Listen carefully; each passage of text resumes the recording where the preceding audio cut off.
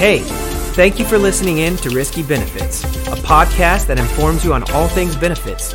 We've got a saying around here: benefits isn't your main business, it's ours.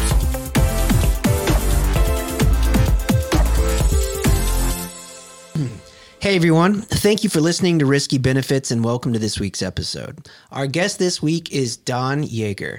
Don is an award-winning keynote speaker, a New York Times best-selling author, multiple times over, host of Corporate Competitor Podcast, executive leadership coach, and longtime editor at Sports Illustrated. Don has had the amazing opportunity to interview a ton of athletes and leaders who would be considered great, or as I would call them, GOATs.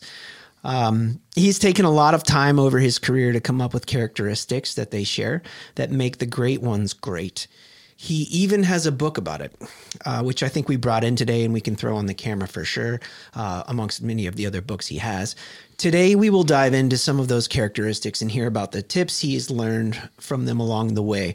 But to add some context for today, and what's super important, Risky Benefits obviously is our title. So we obviously do a lot of employee benefits and insurance, but we serve a vast community of people, right? Leaders, employees, school teachers, people that are serving the youth and trying to help develop leaders of the future.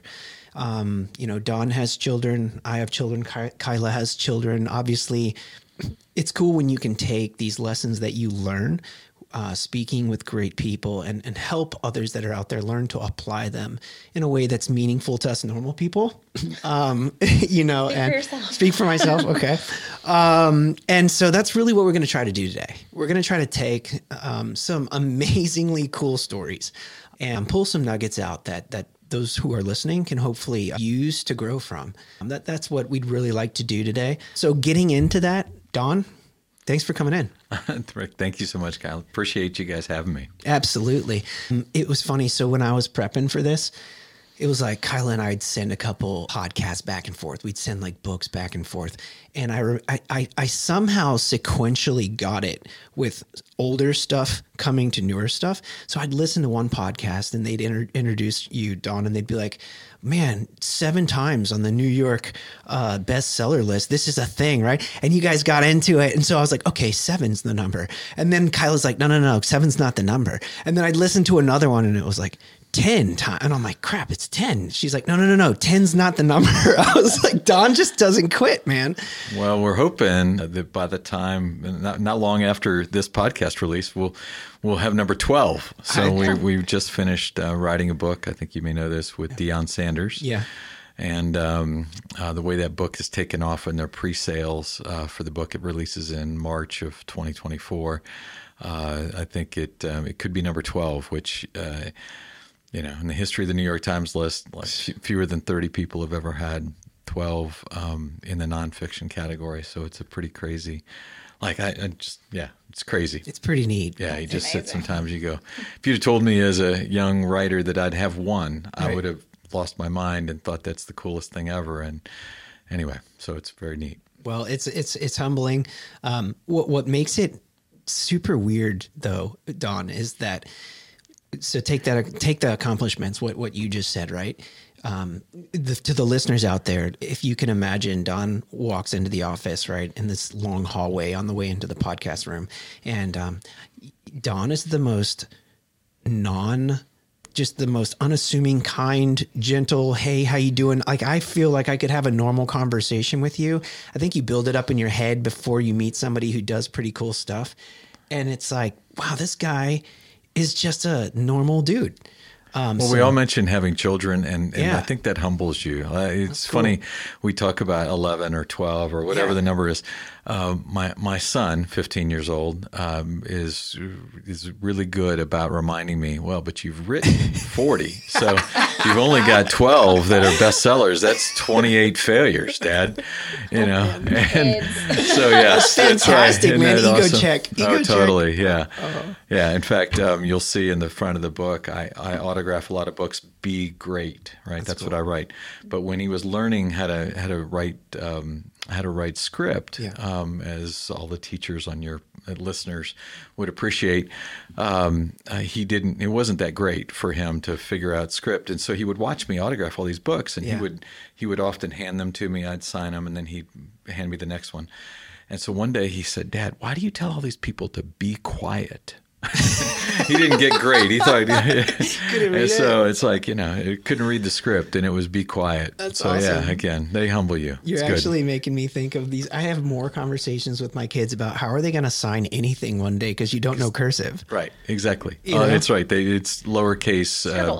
It's scribble, right? Hit an X. Yeah, and I don't know about you, Don, but and Kyla, when I was a kid, I remember my dad took me to see Jim Abbott play. I don't know if you guys know who he is. Yeah. Okay, so one-handed baseball player. We were in California. My dad was stationed at Edwards Air Force Base, and it was a big thing. I wanted to go see this game. So Dad takes me, and I practiced my signature as a little kid for months because I was like, what if one day I get to sign a baseball? See, back in the day, and most people that have been around for a while know this, like kids would wait for the end of the game.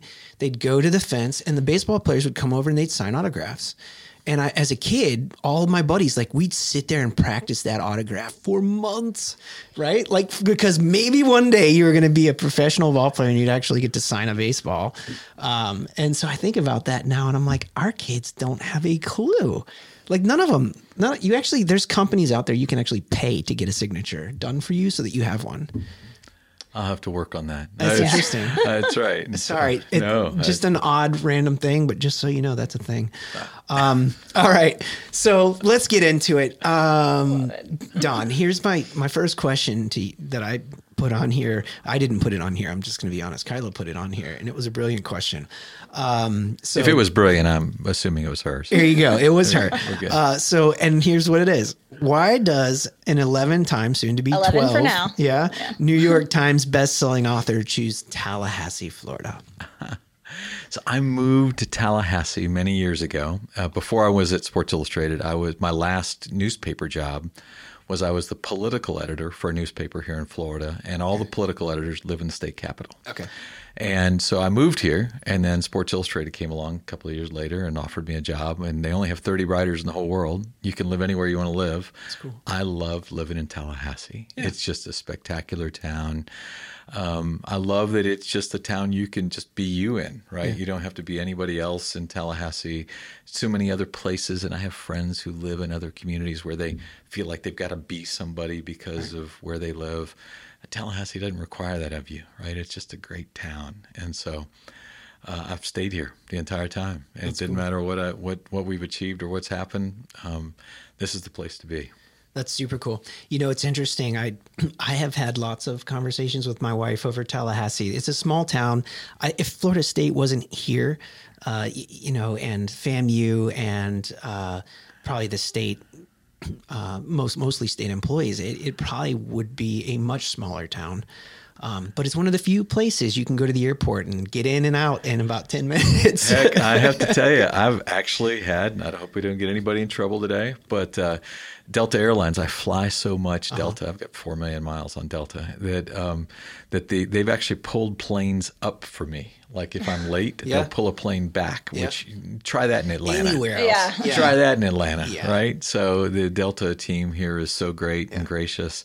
My daughter even makes cookies for them at the holidays because the Delta teams take such good care of our family. So that's really cool. Yeah.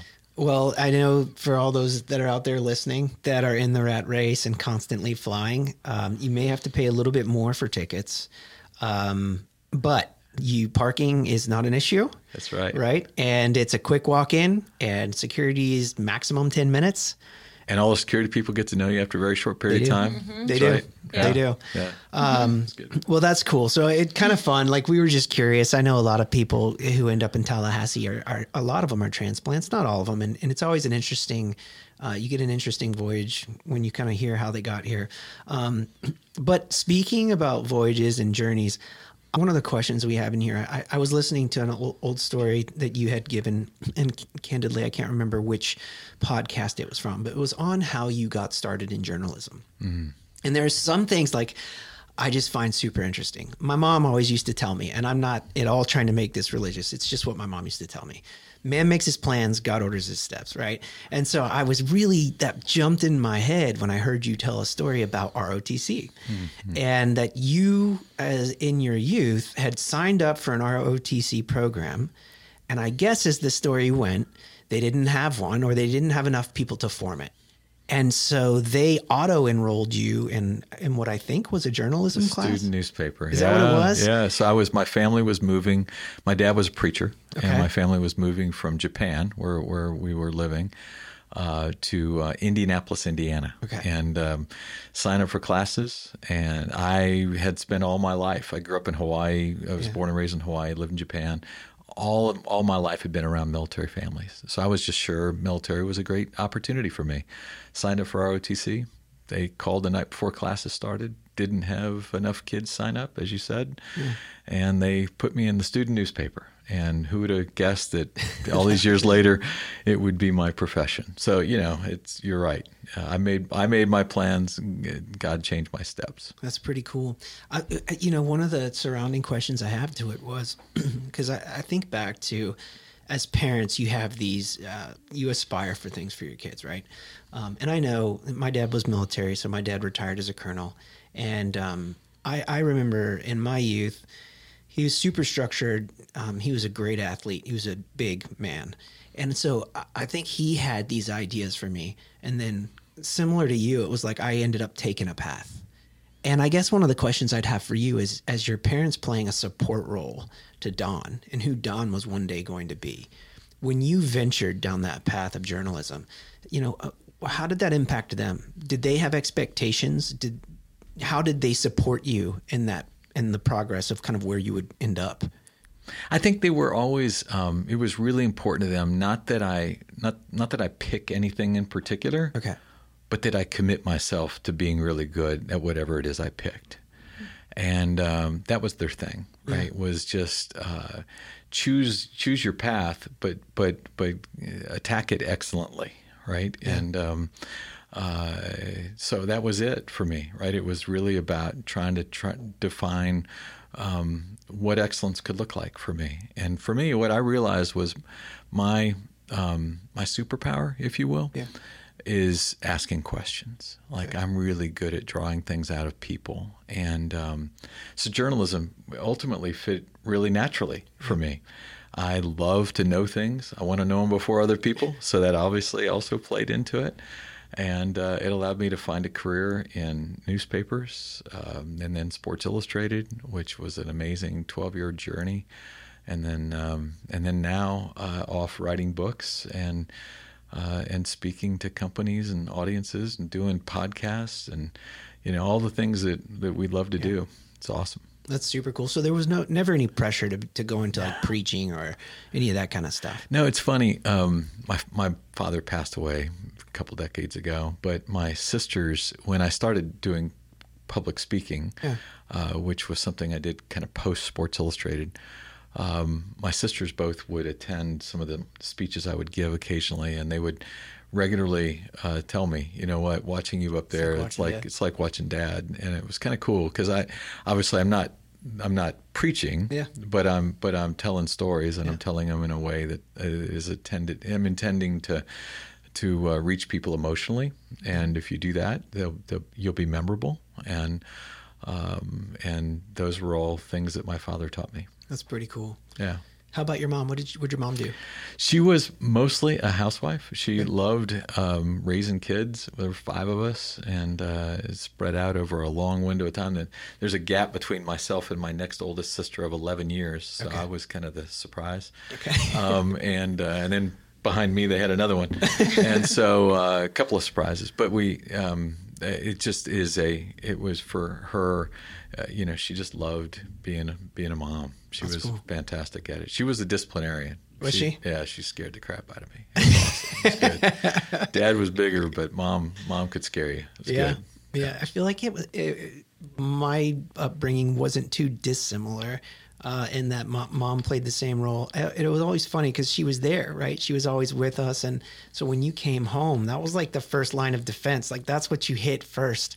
And depending on how that went for us, then it made it to Dad. I'm not sure about for you, but I always hoped it would stop at like line 1, you know? Yeah. But my dad was as big a guy as he was, Don. It was always funny because he would take me into a room and he'd close the door and he'd be like, "Bud, we're gonna have a serious conversation. First thing is, did you do it?" You know what I mean? And one time I hadn't, and he actually didn't discipline me. We had a good conversation and we called it quits. But I was always grateful for that. So I'm sure that was impactful for you too. Absolutely. So if Rick's dad is listening, he's told me this story before. So that was a very memorable experience for him.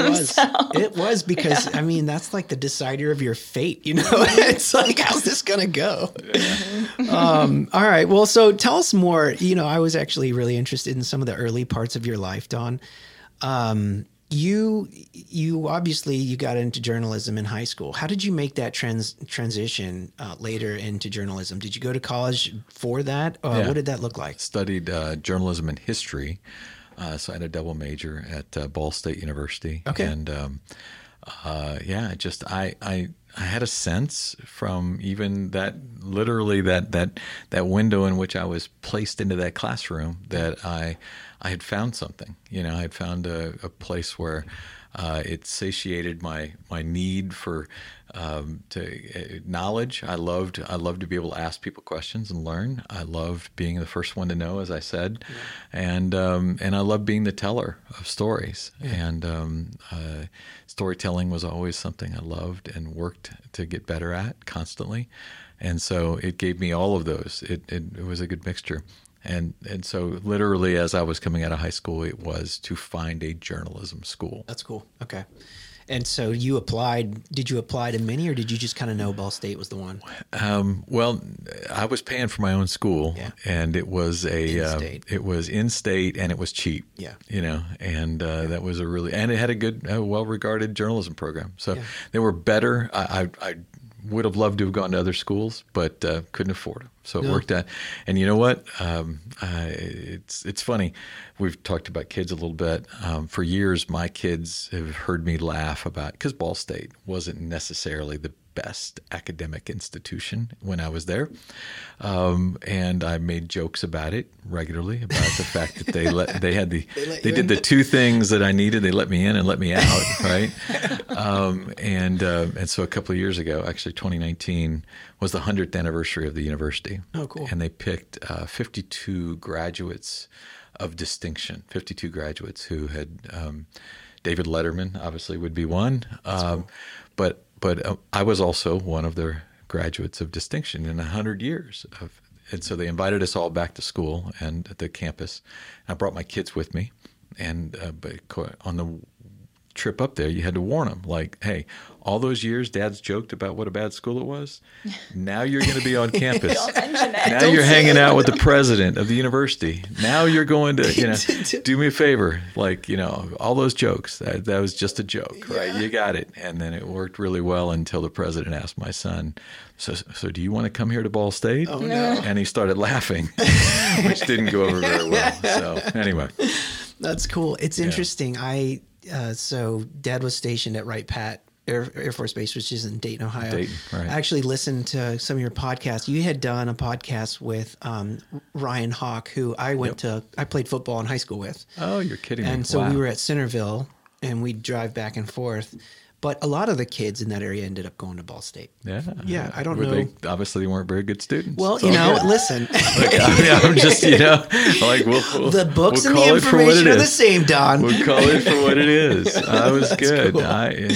No, I love it. But, a real important lesson, and we talk about this too with kids, right? We always talk about lessons, is it's not where you start, right? It's what you do with what you do with where you start. That's right. Absolutely. And it's awesome. I would love to have gone to Northwestern. Sure. I would love to have gone to Indiana or Missouri, which had the greatest journalism programs. I would love, but they weren't in my mix, right? And so it wasn't where I started. Yeah. That's what I did with where I started. I think hopefully people really heard what you just said, because that is such a huge nugget. Our kids, when we talk about school now, In Tallahassee, there are many blue ribbon schools, or those are schools that we would say are just top-notch schools, right? Especially within the state of Florida. And there are a lot of wonderful schools. You could go private, you could go public, but the moral of the story is I was having a conversation with my son who likes engineering stuff. And I said, Jackson, I was like, his older sisters, school's kind of like a thing that they do so that they can get to the next level. They show up, they do it. I wouldn't say that they actually love learning. They love the interactions with people. They love the sports. They'll do the work. But Jackson, he likes the work. And that's when I looked at him and I was like, the book, you can give any kid a book. It's like, what do you do with the information in the book? And then when I find the kid who is super excited about the information in the book, then I'm like, how do I level him up in that? Maybe he needs to go to a different school than the girls because he wants to get more out of it. Yeah, no question. If you can, if you can figure it out. But anyway, it's cool. As I think about how we develop the kids and what the kids do, what you were doing when you were young, and somebody, I'm sure, poured into you as you went down the journalism path. And I've heard you speak a lot about mentorship as well. Trying to be that for others. I wanted to get into, as we kind of talk, I wanted to get into your time at Sports Illustrated. I think you spent 12 years there. Yeah, pretty incredible. What would you say, Don, was the biggest lesson you learned while you were at Sports Illustrated, if you had to sum it up?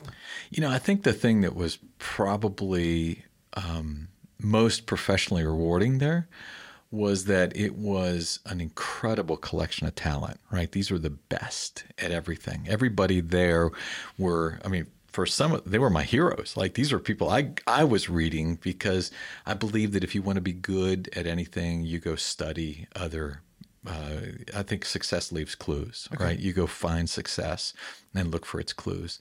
And I wanted to be a great writer. And so even long before I went to work at Sports Illustrated, I read Sports Illustrated because it was such good writing. That's cool. And I would often ask myself, gosh, that's such a great anecdote, or there's such great detail.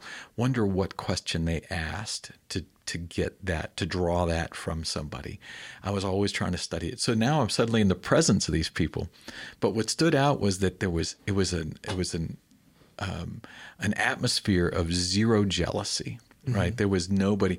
A lot of places you work, if you get a good assignment, then I have to rip at you because you didn't. It should have been mine. Right. At Sports Illustrated, everybody was so good that you just immediately knew you wouldn't be on this staff if you weren't best in class. And so everybody, there was zero jealousy about. If I had this week's cover story, you rooted for me for it, as opposed to said, "Gosh, my story, which was longer and better than yours, should have been on the cover." Yeah. It just was. I love that, and I think it taught me a lot about what happens when you're really in the presence of true greatness. Your greatness, they say game recognizes game, right? A players want to hang with A players. Yeah. B players want to hang with C players. And if you're an A player, you want to hang with A players, and that's who I was with. That's pretty cool. Yeah. You're making me think of a movie that I love. Have you watched this? What is it? The Secret Life of Walter Mitty? There's a scene in the movie where it's for the New York Times. He's the guy that sits in the back room that nobody really knows who he is. It's kind of like on the football team. It's the guy who's taking the routes that the ball's not going to come to that person, right? But they're doing the play in service of everyone else. So as the New York Times goes, he's the one who makes these photographs look beautiful for the front page of the New York Times. And there's this final photo that's going to take place, and the artist sends the photo to this guy, and he loses the photo. And so the bosses are coming after him, and it's like this really big deal. And you go through the whole movie. Anyway, you get to the end, and it's the quintessence. It's the one photo that really exemplifies, the New York Times. And you know what it was? It was him doing his job. One day he was sitting out in front of a fountain, and he's looking at this photo through his lens, and he's just staring intently at this image, trying to get it right, analyzing it to put it on the New York Times. And the photographer who normally sends the photos in was off about 200 yards out watching him and took a photo of him doing it. And that was what it was. It was like this idea that chasing this perfect photo was the brilliance of doing the job in and of itself. It's like you're surrounded by greatness, and everybody's so focused on doing great things that there's no time for jealousy. It's just everybody's trying to achieve the level. And when you step up, now I need to step up. And they step up, and now I need to step up. And everyone drives each other forward, it seems. Oh, yeah. It's a spectacular. And there's just, there's only a limited number of places, I think, where that kind of environment exists. Too often in corporate world, there's a sense that if you advance, you did it at my cost. And I have to... I have to be bothered by that, and right. So let's go to the water cooler and let's talk about it, right? Yeah. And it's cool when you can be in a place where there is a true appreciation of each other's talent. How did you cultivate that kind of environment? I mean, you must have had some role in that. I think a lot of it was just, what you wanted was that everybody poured into each other, right? And so you would seek each other's counsel a lot, and that was a real big deal. I wasn't an expert in covering the National Football League, but if I was doing an NFL story, our expert, Peter King, would absolutely sit down and say, Don, you need to talk to this person, and here's my my open book to give you all the phone numbers so that you have all the right people. So everybody, there wasn't this. We talked a lot about being a river, not a reservoir, right? A river to each other as opposed to a reservoir. I'm going to keep mine, right? Yeah. And when you're a river to each other, you created a dynamic atmosphere. That's super cool. So you said that you guys you could live anywhere you want. Right. And it sounds like you have always been that way. But now in the world that we're in today, a lot of companies are still adjusting to remote, staff. And how did you guys have that open door where you guys were lifting each other up if you were remote? And what would you tell companies that are still struggling to, make sure they're keeping their culture alive remotely? I think so. I mean, it's a different environment than what you're talking about because many people, the culture of a lot of organizations is built around, a physical environment, right, where they get a chance to regularly interact with each other, and that's how they're. Ours was, all of us came to work there from and didn't require that you had to live in New York. But one of the things that worked out really well was when we traveled. If I was in Boulder, Colorado, I'd go to dinner with Rick Riley, right? If I was in South Carolina, I'd have dinner with Gary Smith. So you would look for opportunities. If you're traveling, you would always try to look and spend time together. And in non-work environments, right? We got to know each other. We got to know each other's families. We got to know. And that's, I think, one of the challenges in this Zoom-related world that many things have shifted to, is that it's difficult to have that kind of. I do a lot of work. I do some executive coaching with a guy that runs a large company in Boca Raton. Company doubled in size during the pandemic, but none of those people were ever hired by actually coming to the office, right? So they don't know each other, and culture was always super important to the company. So they're trying to figure out, how do you create that mix? How do you create, because culture for them was in fact created in the workspace together, right? It was the ability for us to sit, talk, brainstorm, whiteboard together, crazy ideas. And that's tough to do when you're going to get 1 hour together on Zoom or whatever it is. So one thing we did really well was always, we were always staying physically in contact with each other when we were out on the road. And I think that's one thing that you would find most companies probably still struggle with. Mm. Yeah, that makes sense. Did you guys find checkpoints throughout the year where everybody came together? A couple of times a year. Yeah.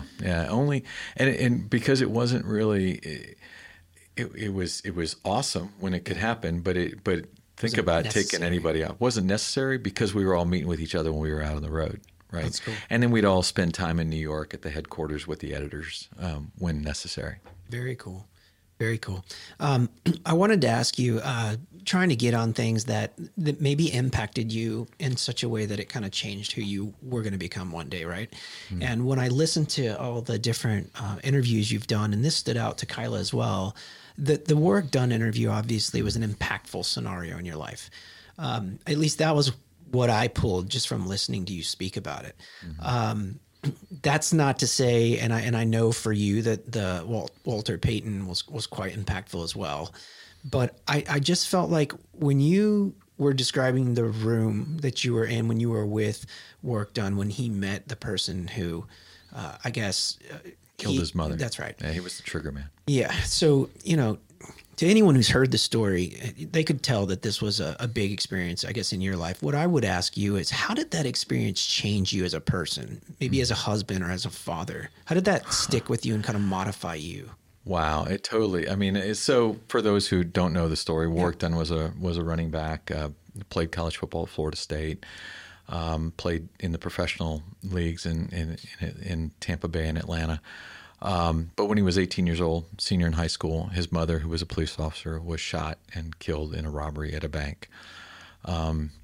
Warwick goes goes to college, goes to the NFL, starts a charity in which he buys homes for women like his mother, single moms. He's now bought 230 homes for single mothers. It's amazing, right?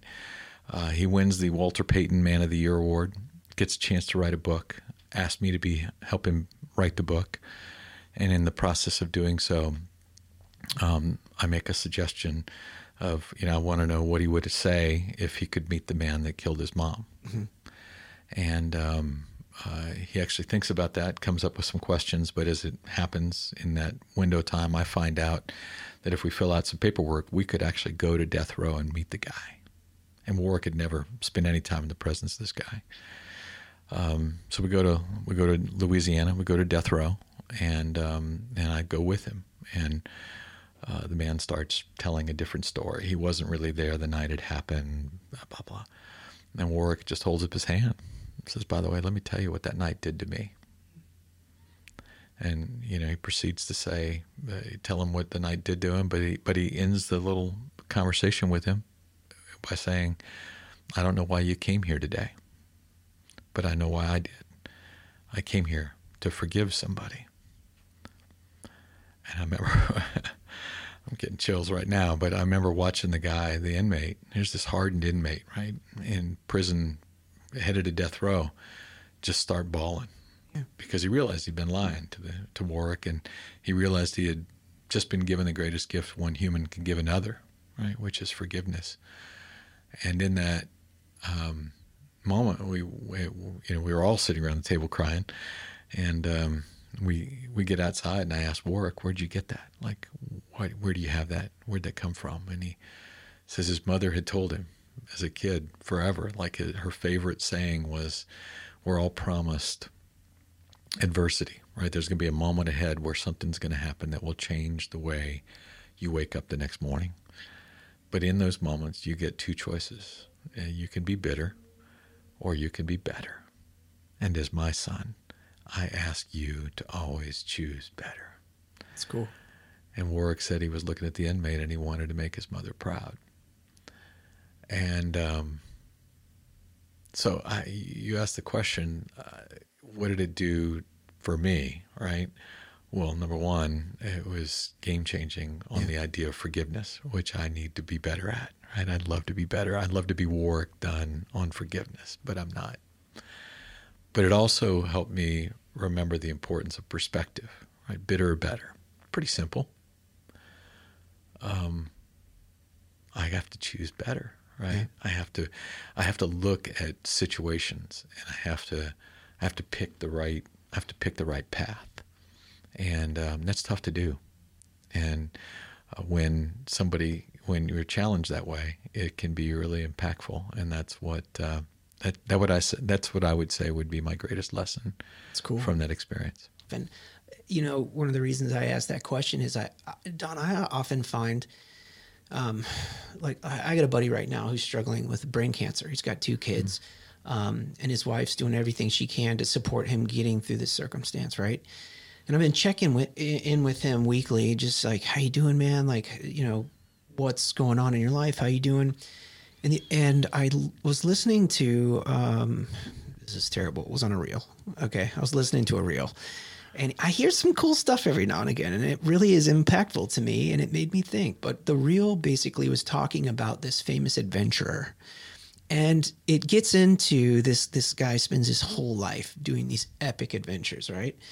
And then one day he gets so sick that he can't do any of it anymore. Matter of fact, he can't even get out of a chair, right? And he's almost just to the chair. Like, that's his life. So this guy goes to interview him, and it was a famous interviewer, but the gentleman sits down and asks him some very poignant questions. And one of the questions he asked was, for a man that spent his life exploring this world and the greatest things that this world has to offer, now you're stuck to a chair. So what do you do now? And you know what his response was? He looked across the table and he said, I only do what matters. And that stuck with me in this epic way, because now I'm sitting here thinking about that, and my mind was just reeling, and my buddy popped into my head. And I sent him a note. I said, I'll just tell you, Sean, this is his name. And I was like, Sean, your lens through which you see the world is different right now than anyone else's. I was like, I could live a lifetime and try to learn what you're getting. I know this is a weird way to say it, but you're getting blessed with an opportunity to see through a lens that I just can't fathom, and most other people can't fathom, about what's actually important. Right? Because I was drawing from what that guy said. It was like, what would you do now? Only that which matters. And I'm like, Sean, what truly matters? What has God taught you in this? Like, what have you learned as a person? When you now look at the world and you look at your kids and you don't know how much time you have, and you're truly fighting, not that any of us know how much time, but his seems at the moment to have a shorter clock, right? And like, if you could teach me, and I could learn to see through your lens to try to be a better person, what would you tell me? What have you learned? And I think he took a step back. And it's one of those things where you see the 3 dots on the text, and it's like, and then they go away, and then they come back, and then they go away. And then he finally replied back. He goes, I need to get back to you on that, Rick. He's like, I haven't had enough time to process that, but I'm waiting for that conversation because it hasn't happened yet. And I truly want to know what he says. But in the context of your story and why I asked the question, I'm always looking at these life experiences that people have. And it's like, as a younger person in life, if you could learn to look through the lens of somebody who's done that, who's been there, and take that learning and actually apply it, somewhere in there is that pursuit of excellence and or greatness, right? It's just a little bit touchy-feely. It's not as, I'm not running a football down the field, but to the people who are listening to this show, it's like, maybe I'm a school teacher. Maybe I am a trash collector. Like, whatever it is, if I can take that greatness home to my family, like, how much better would we all be? No question. It's interesting because when you think about all these people you talk to, and even the titles of greatness, and I've been thinking a lot about that word, and it's like, have you ever done something in your life that you're just not proud of? And then you think about it and you're like, man, I'm not that great of a person right now. You know what I mean? But you still are striving for this greatness. And I think it's like, not until you do something you're not proud of and you realize like who you really are, then you're free to go try to achieve what this greatness could be. It's like it level sets you a little bit, Well, we all have to get knocked down a little bit. But I think, that's the, Winston Churchill, so great, right? About, it's about what you do when you get up. It's about, that if it were just a simple, easy ride to the top, how much joy is there in that? It is it's the pick me up that's where characters developed. That's where, it's funny. I get asked every once in a while, like, as I take off on writing these books and doing these stories, what is it that I seek most? And I love people that I believe are misunderstood, right? I think that's a great place to start. That a lot of people aren't really fully understood. But I also love the people that have figured out what it is to pick themselves back up. And cool. Because there's so much great instruction in that, right? There's so much we can do with that. I can get better by learning how someone picked themselves back up. And I can be reminded, if bitter or better are my choices, right? I can be reminded how important it is to pick better. I was just going to say one other thing about that work done that it stood out to me was that you mentioned in speaking somewhere along the way that he said that his mother, if she was alive, she'd have the best house in Baton Rouge. She'd have the biggest, best house. But because she's not here, 230 children who wouldn't have houses have them today. And that perspective, just being able to be better instead of bitter about that situation really stood out to me. And it really is all about perspective. Yep. Yeah, Warwick is fantastic. He's one of my favorite people of all time. They actually just inducted him into the College Football Hall of Fame this week. So, which is really cool. Well, it makes you, people ask, like, why do bad things happen? Right? And it's like you said, bad things are going to happen. Really, the question is what do you do with it when it does happen? Right. And I think that, like, that's a good nugget if you're listening, right? It's like you don't expect bad things not to happen. Expect them to happen. I guess it's and I heard you say this in another one of your conversations. It's the foundation you have that helps you define what you will do when it does happen.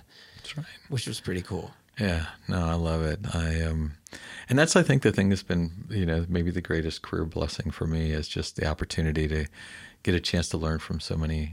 You made reference to a number of them, but people who have been through incredible life journeys of their own, and I get to learn from their life journey just by being in relationship, which is really great.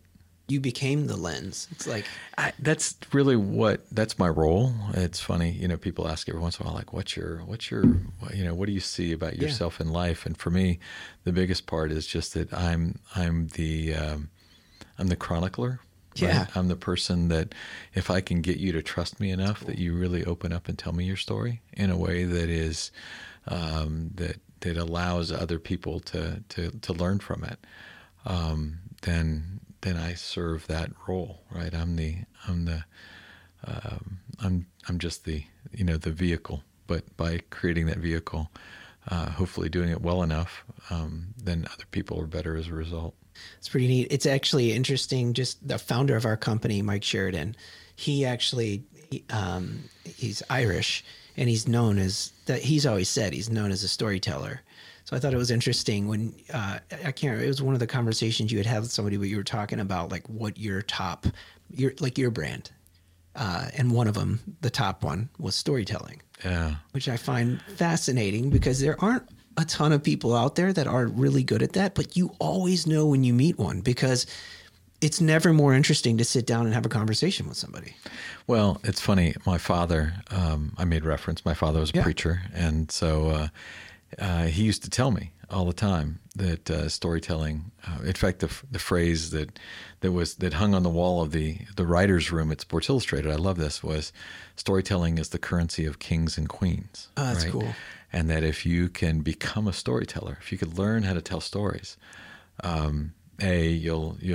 you have a chance to become exceptional at anything you do, right? Storytelling is just it's the bright line between people who are really good at what they do and people who are great at what they do, whether that's a politician or a teaching or business leader, whatever it might be. If you can tell a story, you have the ability to draw people to stay with you, right? And to make the journey with you. And that's where things get great. And so, storytelling was always, I began to learn it from my father. I began to study it because of him.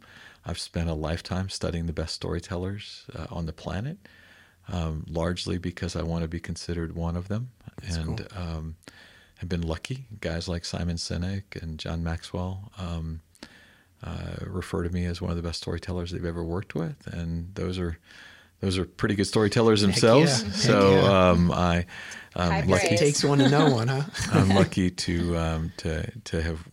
It's a skill set I work on constantly, and it's a skill set I now teach. I teach it to a lot of places, and which is really exciting. Yeah, maybe if you don't mind, for anyone who's listening, if they want to use you as a resource on the side where you're teaching and maybe contract with your group, or B, just when it comes to simple ways to really cultivate the skill of storytelling, what would you say to people?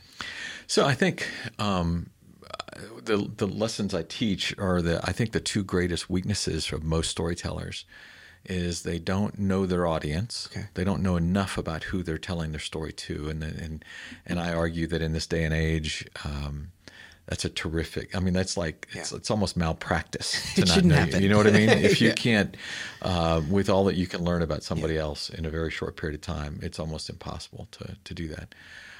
So study, know your audience, because that'll allow you to make a connection to make your story more relevant to them. Okay. People are attracted to stories that they believe they're connected. They can find the connection to. And then the second is that most storytellers don't have a call to action. Right, a good story should always lead the listener to want to do, think, or feel something at the end. Right, and you as the storyteller need to be intentional about what you want them to do, think, or feel. Don't let it happen by accident. Make it an intention. Right, make sure they're clear on what is supposed to happen at the end of the story. A good story, it doesn't matter even if it's a story. My father used to say, it's not just professional, that it'll also make you the best dinner guest, right? You'll always get invited to all the great dinner parties if you're a good storyteller. But if I tell a story at a dinner, it should have a purpose, right? If it's a good story, it should have a purpose. And the purpose could be as simple as, I want you to think, wow, that guy's interesting. I'd like to spend more time with him. Yeah. Or that guy's interesting. I'd love to learn more about that from him, or whatever it might be. There should be a call to action in every great story. And I think most storytellers fail in those two places. They don't know their audience well enough to make the story relevant to the audience, and they don't and they don't think about what is that call to action at the end. That's very cool. So I kind of cheated because Don, I heard your story from your father when you were young, and he said you should always selfishly ask a question for yourself, and I did two instead of one. So that was one. So I'll get to the second one, but we're not there yet. That's super cool. I mean, if you're listening, guys, this is gold. So so take that one to the bank. That's pretty good, great feedback. Thank you for that. It's currency of kings and queens. That's right. That's right, baby. Bring it on. A way to get invited to the dinner table. That's right. That's Always right. It's a way to get invited to a lot of free dinners. That's cool. Yeah. So we talked about an impactful interview, obviously worked on. And what about the most interesting interview you've ever had, and why? Wow. I would probably say, you made reference to him earlier, and we talked about him a little bit. Walter Payton. Yeah. Walter Payton was the greatest running back in the history of the National Football League, one of the most extraordinary men. He was my hero growing up. Like I wore his jersey number. I was going to be the white Walter Payton, which all I was white. And I think you accomplished it just in different ways. But and we get to know each other a little bit, over professional interactions. And then he has this situation. He's 46 years old. He's diagnosed with cancer, terminal. And he decides to write a book, and he invites me to come live with him, which I did. And I had the opportunity to live with your hero, right? Think about that, right? That's and in the most vulnerable of moments, right? He and it was so of all the interviews that we did, and again, I'm there 10 weeks as he's dying. There was one day, and that was extraordinary for many reasons. But it was a day in which we're there together, and nothing particularly special about it. But I chose that was the day I was going to ask him a question that I really wanted the answer to, which was, Walter, you're first ballot Hall of Famer, Super Bowl champion, All-Pro, almost every year you played, if you could trade everything you achieved for one day in your future, what would the day be?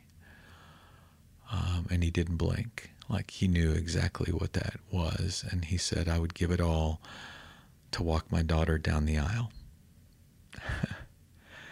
His daughter, Brittany, was 13 at the time. But he proceeded over the course of the next hour to tell me what he would say to his daughter on her wedding day. And it was extraordinary. Yeah. It was just beautiful. Because he'd obviously thought through every bit of it. But he knew he'd never be there. So Walter dies before I write the book. Okay. Which means he never got to see what I would write, which is the ultimate gift, right? He believed that I would represent him well enough that he could trust me without ever even seeing what the words would look like. So I'm writing the book, and obviously one thing I can't put that in the book because she's 13. No 13-year-old should know that her dad was thinking about what he'd say to her on her wedding day. So it never appeared in the book. I didn't even tell Walter's widow, Brittany's mom, about the conversation. I just kind of kept it. Yeah. 14 years later, I get a phone call from Brittany. I'm getting married. And I'd like you to be there.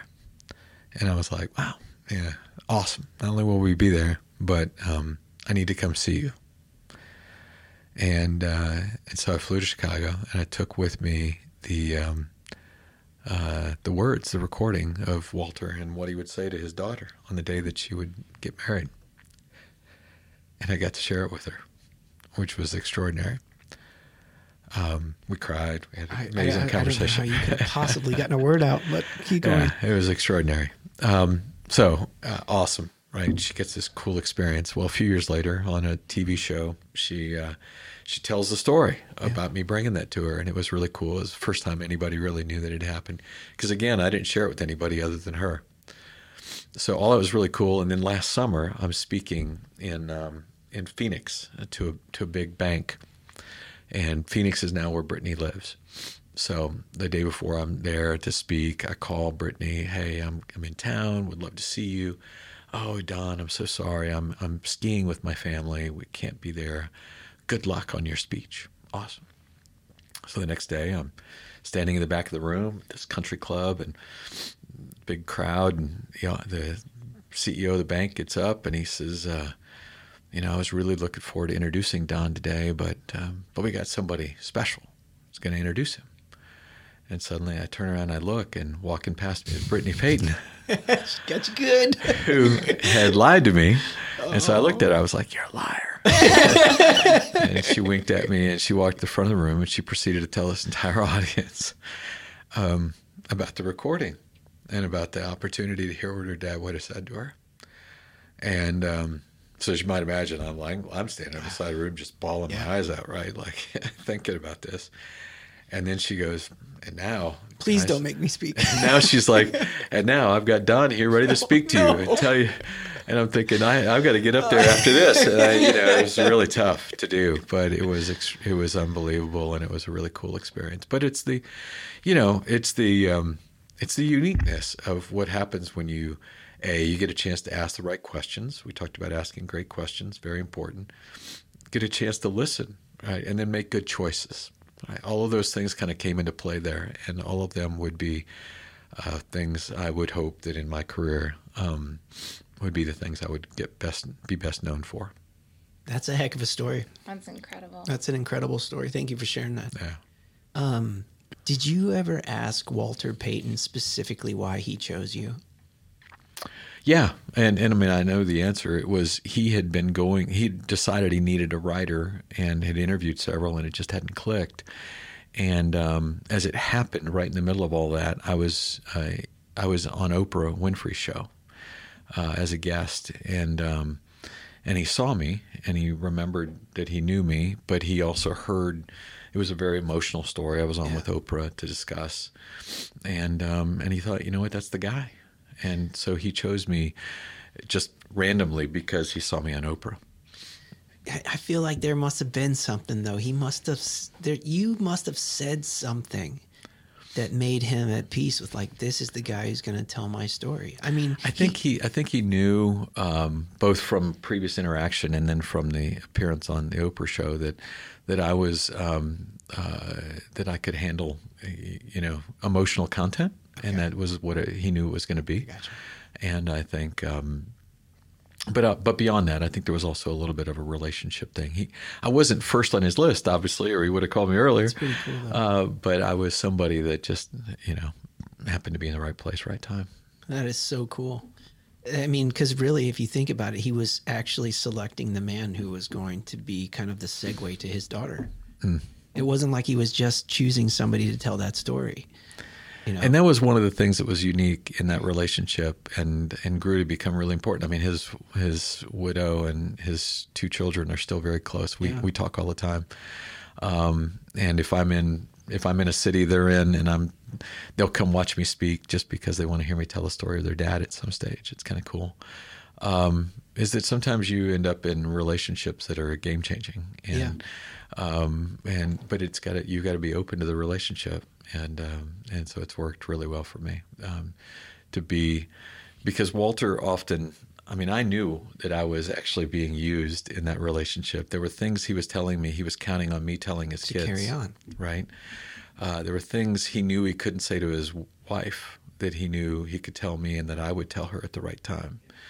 And so it wasn't just a writer relationship, right? I was truly a conduit of information within their family, and that allowed me to be blessed with the relationship that I get to continue today. That's really, really cool. One of your characteristics is about, making sure that you have that relationships and keeping that inner circle tight. And I think even it wasn't as high on the list as it is now. And I would need one of those original bookmarks. I'd sell them to you if you'd like. Yes. But I mean, it all goes back to you guys had that relationship, and yes, he did hear you on Oprah, but there was obviously something there before that. But, yeah. Well, my good fortune is he kept my number, which worked out pretty easily. Cool. So that's good. That's cool. So Kyla had this question, and I thought it was super cool. If it's a good question, it probably was. Well, I hadn't thought of it. You not only write about leadership with today's athletes, but also historical figureheads. Mm-hmm. Do you find it more fulfilling to write about sports or history? That's one. And the second part of it is, do you think that the leadership tactics that people follow today are kind of the same as what they used to be? Let me work in reverse order. Okay. I think leadership is timeless. Okay. Right?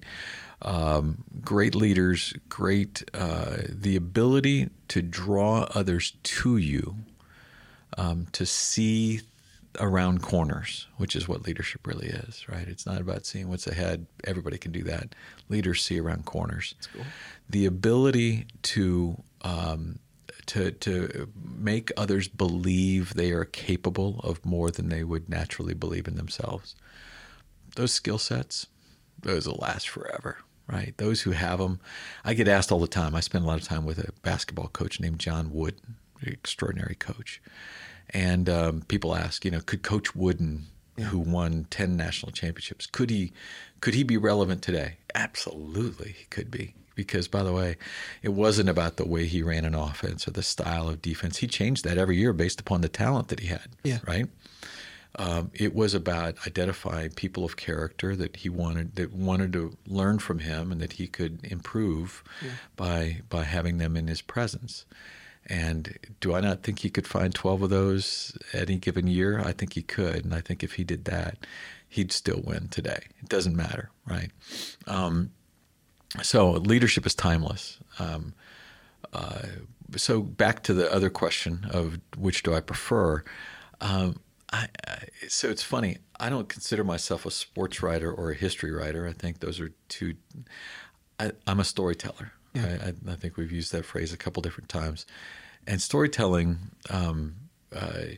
is something that I use. It doesn't matter what the topic is, right?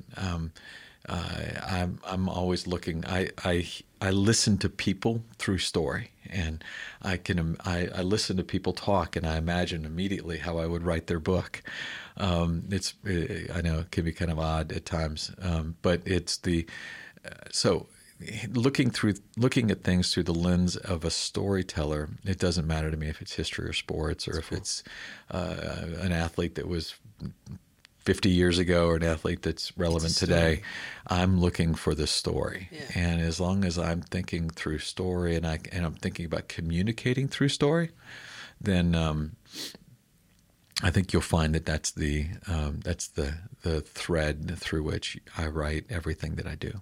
That's really cool. I think it was Wooden who you used to tell the Swen Nader story, which I got to tell you, I think it's not my favorite, but it's one of my favorite stories. The way you tell it about, this guy hanging out either side of the car. And you know what really stood out to me when you told that story? And this is a prime example of kind of what you're saying about leadership kind of being timeless. It's like he looked at this individual and knew you're going to be good, but it just may not be for the purposes that you think, right? Like when he goes to meet with the head coach to get the scholarship, moving from community college to a major school, he looks at the coach. I think one of the things you said is the coach looked at him and said, I'm going to tell you two things. One, you're never going to play. Right. You're not going to play. You're hardly ever going to play. Right. Right. But the deal was you're going to help train the best guy in the league. Right. You're tall. I'm going to put you here and you're going to train the best guy in the league. And I tie that back to some of the other stories you tell where it's a different story, but it's the same concept. When you talk about what makes teams great, one of the things you'll say is you say, everybody's serving to a greater purpose. So I may be the wide receiver who's not going to get the ball, but I'm running my route perfectly. Because it's going to keep the defense honest, which means that the other guy can get the ball. And the coolest thing, like when I was really applying this, I was thinking deeply on kind of what you had said there, and I was tying it back to the Swen Nader story.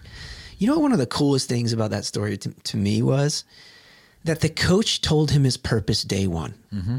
The coach literally looked at him and said, your purpose here is not to play. Your purpose is to make this guy the best guy. Make him better. You know what I mean? And how cool is that? Like when you're looking for leadership nuggets and like takeaways of how to be a better leader. Speak truth to people. Yes. Tell them exactly what the role is. Tell them what you anticipate of them. And I mean, there's no vacuum, right? Yeah. One of the great challenges in too many organizations is we think if we just don't tell them that detail, something good will happen in the vacuum. No, actually, nothing good happens in a vacuum. I mean, unless you're selling vacuums. Yeah. And so I think that's one of the great lessons. Good. Yeah. That goes back to your comment about, some of these things are just timeless. Mm. I mean, you can take that concept and apply it. You can think back to a biblical story, right? Listen, if you're not biblical, don't worry about it. This is just a story. But my point is, take John the Baptist. Dude thinks he's going to roll out the guy who's going to save everybody, and he ends up sitting in a jail cell. Right. To be beheaded. And he's probably sitting there thinking, what is going on? Yeah. So you could apply that same concept, and we could pick multiple stories throughout history, right? And they have the same theme, same concept, but it's like you're playing your part. And that part is designed to make it so that the whole wins. And to go ahead and bring it all the way around. Bill Belichick. What's the sign? What's the sign they have at the New England Patriots? He's no longer a New England Patriot. What is the Falcons now? I don't know where he's going to be, but the sign says "Do your job." Right. Yeah. Do your job. By the way, your job's different than my job. Yeah. Do your job. Yeah. Right. Don't try to do my job. Do your job. Yeah. And we're all good. Yeah, that's a cool thing that if you're listening and you take a few nuggets away, there's been a few today, but I think that's a huge one. It's like when and we all deal in teams, and even in business, people say salespeople always get treated different, right? Because they get the T&E, the travel and entertainment accounts, they get to go on the road, they get to go to all the conferences, they get to do all these things, and it's less sexy maybe, right? To be the person behind the scenes who's making sure that everything works. Right. But I was talking to one of our vice presidents today, and we laughed because we were talking about making a big close, right? He's like, celebrate it the day it closes, because after that, on comes the garbage. Like now it's all gonna, now you got to fulfill it, and the things break, and things are troublesome, and it's hard, and and so it is interesting how all that stuff plays out, right? Absolutely. Things aren't always as they seem, I guess. But Right. I thank you for that answer on that, and I love that story. All right, last question for you, and then I'll reserve, one for just you saying whatever you'd like to share with the people. But this is my last selfish one. So we owe it to ourselves to try to achieve excellence and/or greatness, and this outcome varies from person to person. But what I selfishly want to know, Don, is your perspective on contentment. How does one who's always seeking excellence and greatness find contentment? Great question. But I would tell you, it depends on how you define contentment. Okay. See, if contentment is, I've achieved, I'm good, then you won't achieve greatness, in my opinion. You'll be good, and you will, you might even be satisfied, if you will call it that, right? I think the best, and that's who I love to study. I love to study people who want to achieve at the very highest level. The best are truly never content, but they're okay with that, right? They're not. They don't think that that's an end goal. I say all the time, greatness is not a destination; it's a journey, right? Those who are trying to be extraordinary recognize that today is an opportunity for me to be just a little better than I was yesterday. Today is an opportunity for me to grow, learn, achieve something that I didn't achieve yesterday. If I'm okay, if I think I've done it, and if that's how I define contentment. See, to me, I'm content with an understanding and a belief that I want to be better today than I was yesterday. Okay.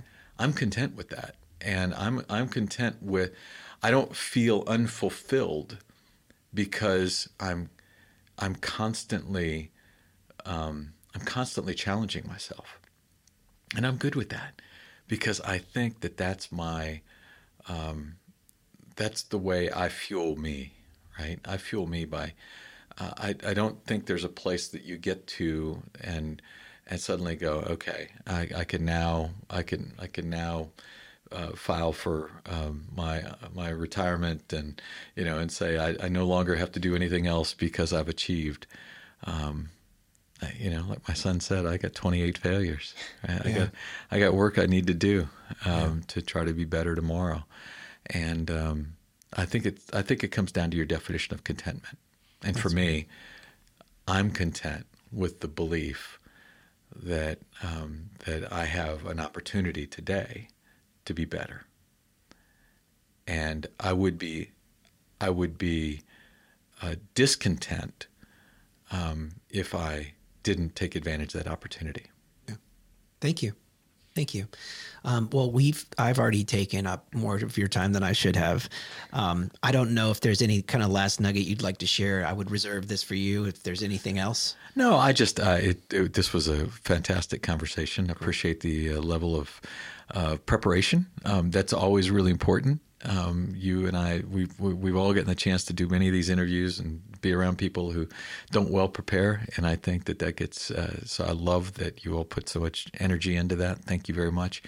It speaks volumes of you and of the team, and so I'm grateful.